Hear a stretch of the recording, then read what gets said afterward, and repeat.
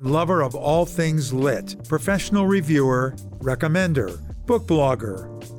I am your host, Lloyd Russell, aka The Book Sage, and you're listening to Lit with Lloyd, courtesy of KCAT Radio. Greetings. Welcome to Lit with Lloyd. I am Lloyd Russell, your host. And thanks to KCAT TV and radio, we get to do this show. And today, I'm happy to introduce you all to Killian McRae. I have known Killian since shortly after we started our book club at Recycle Bookstore back in 2014. Mm-hmm. And Killian was one of our very first interviews for the book club. And now, 8 years later, we're going to get caught up and find out what she's been doing all this time. So welcome, Killian, and it's really great to see you. It's wonderful to see you as well. Yes. You're one of my favorite book people. Oh, good. Well, thank you. All right.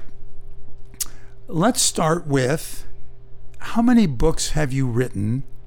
The last I saw when I went on your website was 33. Oh, that's not right. I've definitely not written 33. I guess it depends on what your definition of a book is. How many titles do I have might be a better question. Okay. And I have, sounds about right, maybe 35 titles. Some of those are full-length novels, some are novellas, some are short stories. Okay. All right, but 35 published things. 35-ish, yeah. 35. Close enough, okay. What genres do you write in? Well, I started out as a romance writer when I first started publishing, and I now call myself a reformed romance writer. Lately, in the last 5 years or so, I've been specializing more in urban fantasy and science fiction, although I did do one romance title that's up actually here on the screen with some qualifications. And I did do a 3-part novella series that was a historical fantasy, but it was related to one of my urban fantasies. Okay. And are you satisfied staying in those genres? No, God, no. Why? There's so many others I could do. Do you want to think about it first before you answer? Or I guess you kind of know that you're going to do other stuff. I want to do. What can I do is a better question. But I want to do many things. I am happy, however, where I am right now. Okay, good. All right. So the cover on this book shows 2 names. So did you co-write this with someone? Yes, I co-wrote it with me. Me had some creative differences, but we worked it out in the end. God, she just was such a pain to work with. Killian is the pen name under which I originally wrote romance novels. And I stopped writing romance novels in 2015. When I switched over to urban fantasy, I took up that name that there's on top, and that's Kendre Meeks. Kendre, yes, a lot of people ask me how do you say that.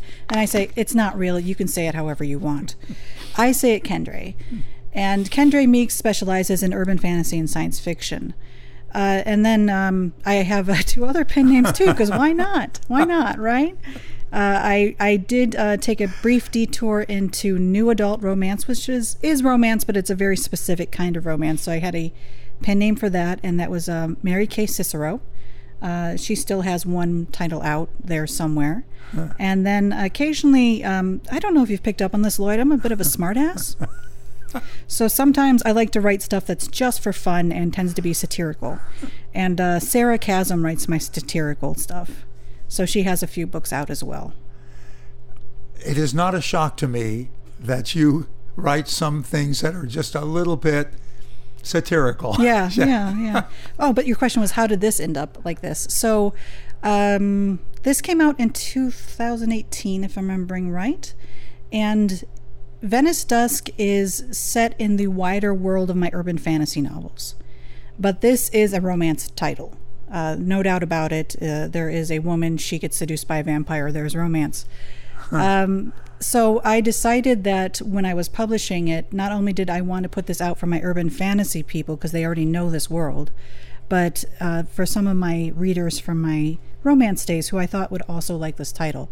Therefore, I decided to co-brand it with both names on it when I published it. And you said 2018? I think so. And was it well received by all those different groups? It was. It seemed to be better received by the romance readers. Urban fantasy people sometimes will also read romance, but not specifically. It's like a 50-50 crossover, right? There were definitely some who really loved it. There was my editor in particular actually wanted me to just start writing this series exclusively. And still every so often sends me a message about, hey, you got another one of those Vampire Sovereign books coming out? Because I might like that one. Yeah, but a pen name is a brand. Like a Coca-Cola, but Coca-Cola also makes Nestea. At least I think it's Coca-Cola. I'm hoping I'm right. And, you would never buy a Nestea expecting a fizzly, bubbly, carbon-only drink, right? That's a Coca-Cola, but it's the same company. So same thing with books. If you develop a pen name, you have a certain expectation of what goes with that. And so Kendra's pen name is urban fantasy and science fiction. And Killian is romance. So it made sense for these two to cross at this point. Do you copyright a pen name? Copyright a pen, or do you just pick something? You can't. You can't. No. I suppose you could argue that you might be able to trademark a pen name. But the only circumstance I could think of, and of course I'm no lawyer, so I'm not talking about legal things, but the only case I could think of where that might make sense is if you have multiple authors who are all writing in the avatar of that particular author, then that might be a trademark. Yeah. But generally authors don't do that sort of thing. How do you come up with the names of your books? Mm-hmm. How did you come up with the names of your pen names? I mean, there's, when you're talking about roughly 35 titles, mm-hmm. that's a lot of names. I've just wondered about this with all of you authors. How do you do that? And how do you come up with the names inside the book? Because if you're talking about urban fantasy, you're probably not going to have a lot of Johns and Marys. I don't know about that necessarily. In fact, John and Mary are two characters in one of my favorite urban fantasy / paranormal romance books in the Black Dagger Brotherhood. But it's I was actually just reading another author today who was talking about this topic.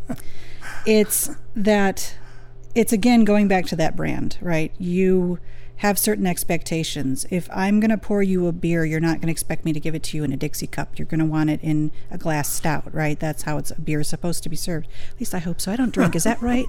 Does that sound right? I don't drink beer either, so I can't. Wine comes in a wine glass, right? You wouldn't put it in a teacup. These sort of things. So when you're delivering a genre book to a genre audience, there are certain things they expect. Now, as far as pen names goes, I can't even remember where I got Killian McRae from. I don't know. My very first title that I was writing, it wasn't the first one I released, but the first one I was writing was an Irish romance. And I think that had something to do with the selection. Now, Killian is a name that I go by. It's not my legal name, but it's a name that I have used ever since 7th grade for various things. I was part of a generation where there was a plethora of Kellys. So in my little, country school, there in our class of about 125 people, there were like 8 Kellys. So we all had to distinguish ourselves in some ways, right? So that was the direction I went. I went with making myself a Killian. It has nothing to do with the beer. I get that sometimes. I've never drank a Killian's Red. I don't know what it tastes like. Kendra Meeks. Now that was a branding thing. To me, taking Kendra, which sort of sounds slightly Gaelic, it's a little exotic. It's a name you hear, but it's not a name you hear often. But then just giving it that little twist with that I at the end. And Meeks, I just like the idea of sounding very cowardly and small. I like things that allude to being small and overlooked and, just tiny and small. Mary Kay Cicero. I actually chose Cicero as a homage to Cicero. Big history fan. And Sarah Chasm, if you look at her name as it's written, you sort of understand where that comes from, right? Can you hear it when I say it? Sarah Chasm. She writes satire. Her name is Sarah Chasm. Okay. Oh, I got it. Okay. Yeah. So it's just another little tongue in cheek thing. And then the same thing with the characters. So, I don't have many Johns and Marys, but I have some people with pretty average names. I have a Tobias in one of my series. It's not a very common name, but it's not an out there name, and a Cody. But my heroine's name is Gerwalta, which is not a common name, right? But it's part of the branding. She comes from this long line of female German warriors who sort of keep werewolves in line. So I needed to give her a strong Germanic name, and that was the one I chose for her. And all of her family, her mother is Brunhild, it keeps with the theme. So it helps to reinforce the world you're building by giving your characters these slightly unusual names. And of course, you're writing fantasy. Anything, you can throw letters together like you've set the alphabet on Scramble. It's fine, as long as you can tell your readers how to pronounce them. Yeah. Well, it ties in to the fact that KCAT just had their very first Oktoberfest festival a couple of weeks ago here. Wunderbar. Yeah. So, speaking of German names, and we had a German band and the whole thing. So, yeah, I get the connection. Was there Lederhosen? Oh, yeah, all that stuff. Okay. Yeah.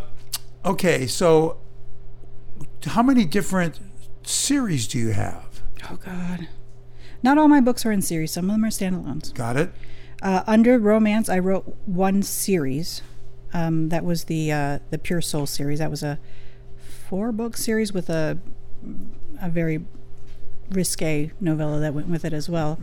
And then when I switched over to when I switched over to urban fantasy, I started out with a Red Riding Hood based urban fantasy series called The Red Chronicles. And I got about halfway through that, and I realized to have the total backstory of my character's legacy, it would help me if I just wrote the story of her ancestor. So I went ahead and did that, and that's the historical fantasy. So that's a different series. Enter the Kingdom is my twist on Cinderella. It's a cyberpunk science fiction book where instead of dirty houses and dirty fireplaces, my Cindera, her name is Cindera, has to clean up dirty computer code in a virtual reality world for her father and her stepmother. And those are my 4 series that I've done. And are you done with any of those permanently, or might you write a book for each one? I don't think I could go back to Pure Souls at this point. Not only because I don't generally feel I could write romance right now, but just because I feel it wrapped up pretty well. Yeah. I did contemplate and even spoke publicly about maybe doing a what's it called when you spin-off series on it, but I think I've had enough distance from that voice of that iteration of myself 10-12 years ago that I don't think I could get back to it at this point. The Red Riding Hood series, the 2 series, are part of this bigger world that I'm building, and that this book is actually also a part of. So yes, that will go on. I'm actually starting to write and develop the next series that's in that world, and I also have 3 other series planned in that same world. So those will go on. The Enter the Kingdom is, it currently has 1 book and a short story and a novella out. The second book in that series is currently with the editor, and I should be getting it back any day now. And that will wrap up that series. So it's just going to be a duology with 2 other little shorter works that go along with it. Well, I'm anxious to hear about the whole publishing process for you, so we'll get to that. But right now, we have to take a quick break, and then we'll be back with Killian McCrae, who I just found out that's not her real name.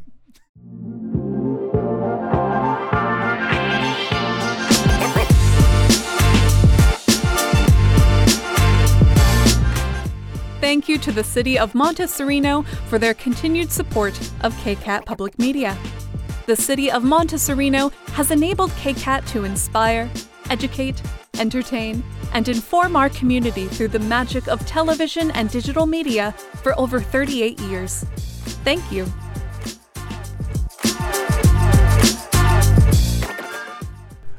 And we are back with Killian McCrae, and whatever her born name is, we don't need to know that because I know her as Killian McCrae. It's irrelevant. It is. But anyway, so let's get into the whole publishing process. Tell us about how you got published. Did you get a publisher? Have you had multiple publishers? Have you self-published? I think we're all interested to know, especially with so many books. My very first book, which is no longer available, but it was a science fiction book. It was an archaeological thriller, maybe alternative history, even you might say. But it had gods and goddesses in it, so there definitely was a magical element. It was picked up by a small publisher that was just getting going back in those days, and I was a brand new baby author, didn't know any better, and they told me, we're going to publish your book, but you have to rewrite the ending because we only put out romance books.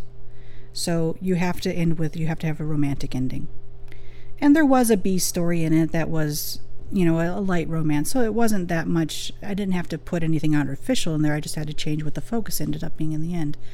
And I regretted that tremendously as I came to know more. It was the wrong thing for the book. And they also picked up my second book, which was a romance. It was the Irish romance that I mentioned earlier. And as they were in contract with that, I came to sort of regret the direction I was going with them. And at that time, this was about 2011, and it was becoming very viable at that time to self-publish. And I thought, well, I already have these 2 titles. I might as well try it out. And if it fails, it fails, So I asked for my rights back, and we negotiated that. And and since then I've been entirely 100% self-published. Wow. I have my own publishing brand that I use. I've occasionally had other authors, guest star in my publishing house, but it's basically just been me, all 4 versions of me. And I am now at a point where I might consider going more traditional, but I'm also very happy if I were just to continue self-publishing. I've had a short story here and there picked up by a publisher, but nothing of great significance. If you decided that you wanted to try the traditional again, would you bring some of your existing back to see if the publisher would take it, or would you just use them moving forward? I would want something that was very unique for just them. Yeah, I would like to keep this larger world that I'm writing in right now, separate. That's my thing. Okay. It doesn't fit a lot of the traditional requirements, and I don't want to change what it is because it's already pretty established with the readers. Here's a question that I haven't thought to ask until tonight. How do you get the models for the covers? Well, Lloyd, that's a great question. What most of us indie authors, and that's what most of us self-published authors call ourselves, as indie authors, what we do is we will hire companies to design the covers for us, and they have a wide selection of royalty-free art that they use and they photo manipulate. This cover I made. This is me. Obviously that's not me, but I did this artwork, and yeah, she's a royalty-free picture that I paid for licensing rights to, and then photo manipulated her to look her the way that I wanted, and did the background and the typography and everything. But if you look at enough, especially indie covers, you'll start to see indie covers, especially in the same genre. You'll start to see the same faces popping up here and there. In fact, I just saw somebody couple days ago who had the same exact pose and model that I had on one of my covers, and but I liked her cover so much more, and I wrote to her and I said, I have that woman on my cover, I have her in that pose on my cover, but your cover's so much better. It's like your cover artist did a much better job with her than mine did. Well, what was the name of the guy in the romance novels with the long hair with a one word name? You know who I'm talking about. Fanta? No, that's no. Not I can't retrieve his name. It was the Italian guy. And yes, yes. I guess he was on a million different covers. Well, I don't know about. He was in quite a few. Not necessarily a million, but yes, but a lot. Yeah. Well, and you'll still see that these days. There are models that become popular with the traditional romance people. Yeah. And It's when you come to it, when you're in a genre, certain tropes tend to get displayed on covers, and certain already available images tend to speak to those. And why reinvent the wheel? So, especially in a genre where there's a lot of releases going on all the time, you can't have a unique person on each and every one. It would just take too much money to hire the model and do the shoot and pay for all the rights. So unless you're a very high income earning author, or just very full of yourself and say, I must have my own cover, you're generally not going to do that. Your cover's function is to tell your reader, is to make your reader a promise. Here's what I'm giving you. And if you find something that works for that, that's fine. That's fine. Yeah, a cover is important, but it's not as important as a lot of other people sometimes think. Okay. Yeah. And do the models, do they get asked to be in a particular cover, or do they just, do they sell their likeness? And generally it's the photographer who pays them for the rights to specific sessions, and then the photographer will list the images for either an exclusive sale or for a temporary licensing right. So we don't have to get too far down in the weeds, but there are websites that many of us in the industry know, who will go to these sites and choose somebody that we think would work for our cover. We want it doesn't have to look exactly like the character, but it should be somewhat representative. Yeah. And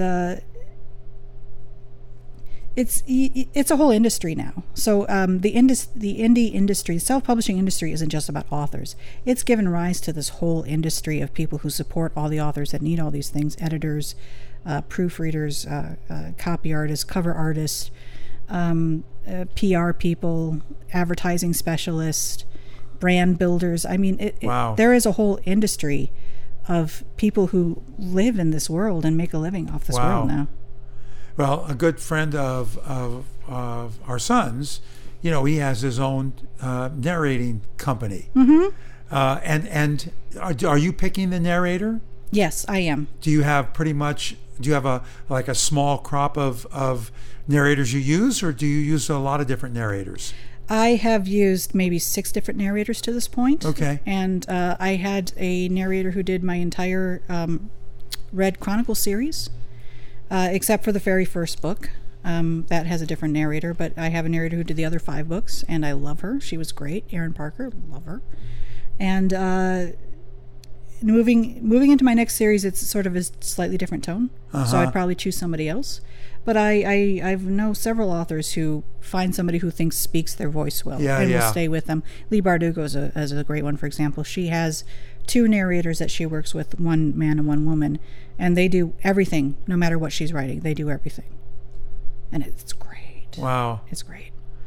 I'm a huge audiobook fan, so I'm sorry. This is my geek spot. Yeah. Yeah. Well, there are a couple of authors that we've interviewed that actually do their own narration.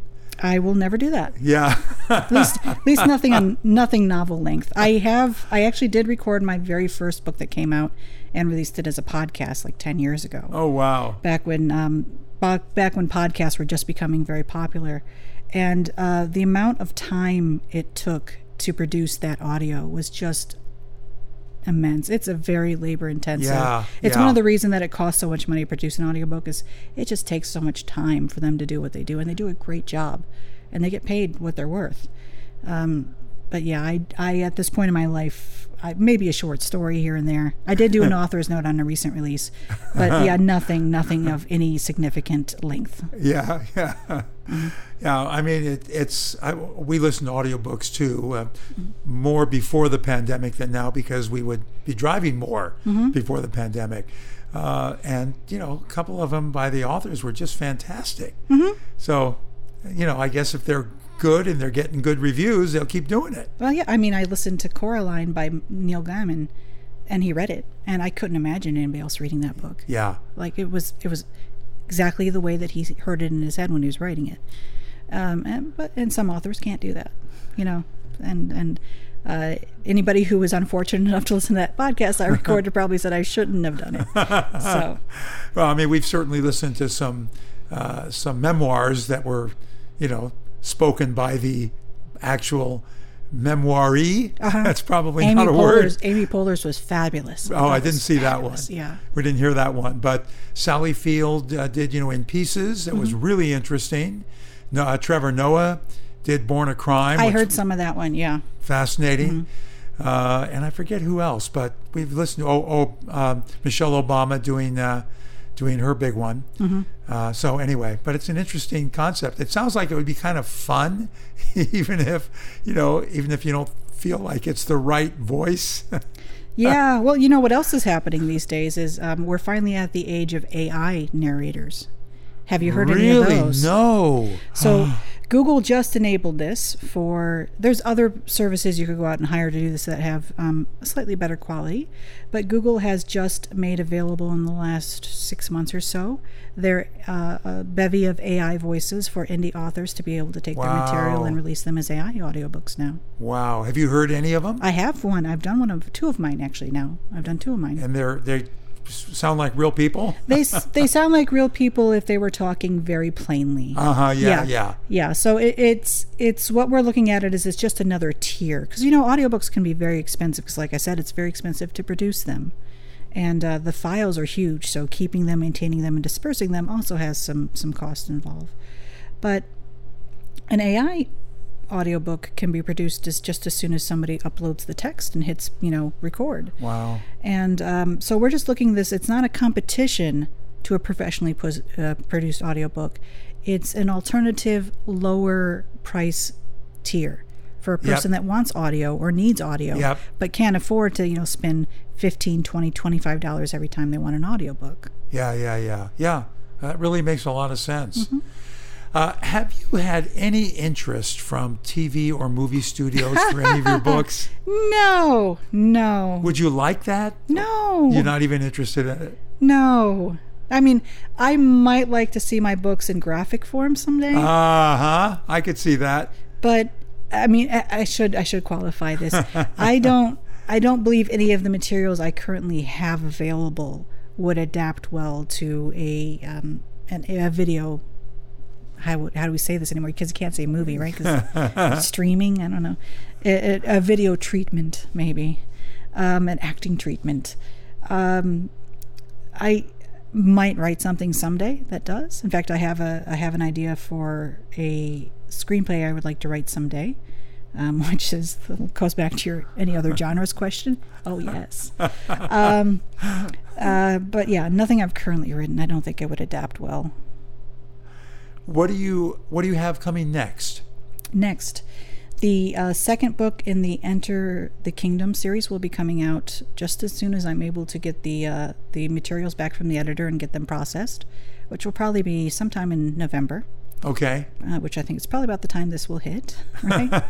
And I'm currently working on writing the first book in what is the series that follows my Red Hood series, which is called Slayers Inc. So it takes some characters from that series and gives them their own little spin-off world in Chicago.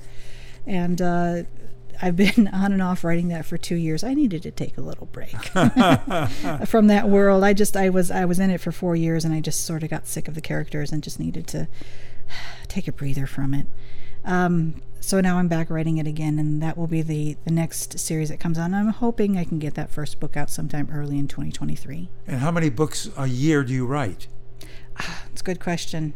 I used to be able to write 2 or 3 books a year, and I released this one in summer of 2020, and that was my last release. Oh, wow. I have not released another book until this since one coming next month. Yeah, well, I have another job, so I have another job that's in real estate, and I don't know if you heard, but real estate was crazy the last few years. There was money falling from the sky, right? And I said to myself, I could work on my books, that which may or may not sell, or I could go get a net and go get some of this money that's falling out of the sky. So I took a little time off to do that, and I have that money now. The real estate industry has tanked, so now I'm back to writing.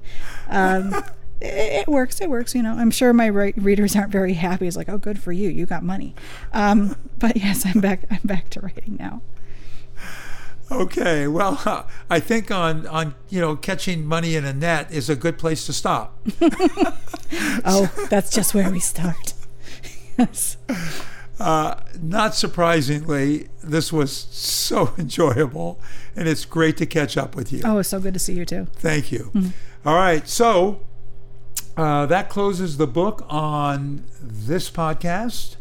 I want to thank KCAT, as always, for sponsoring this and taking care of all the behind-the-scenes stuff so that you guys can listen or see our podcast. I want to thank Killian again for coming onto the show, and we will see you next time.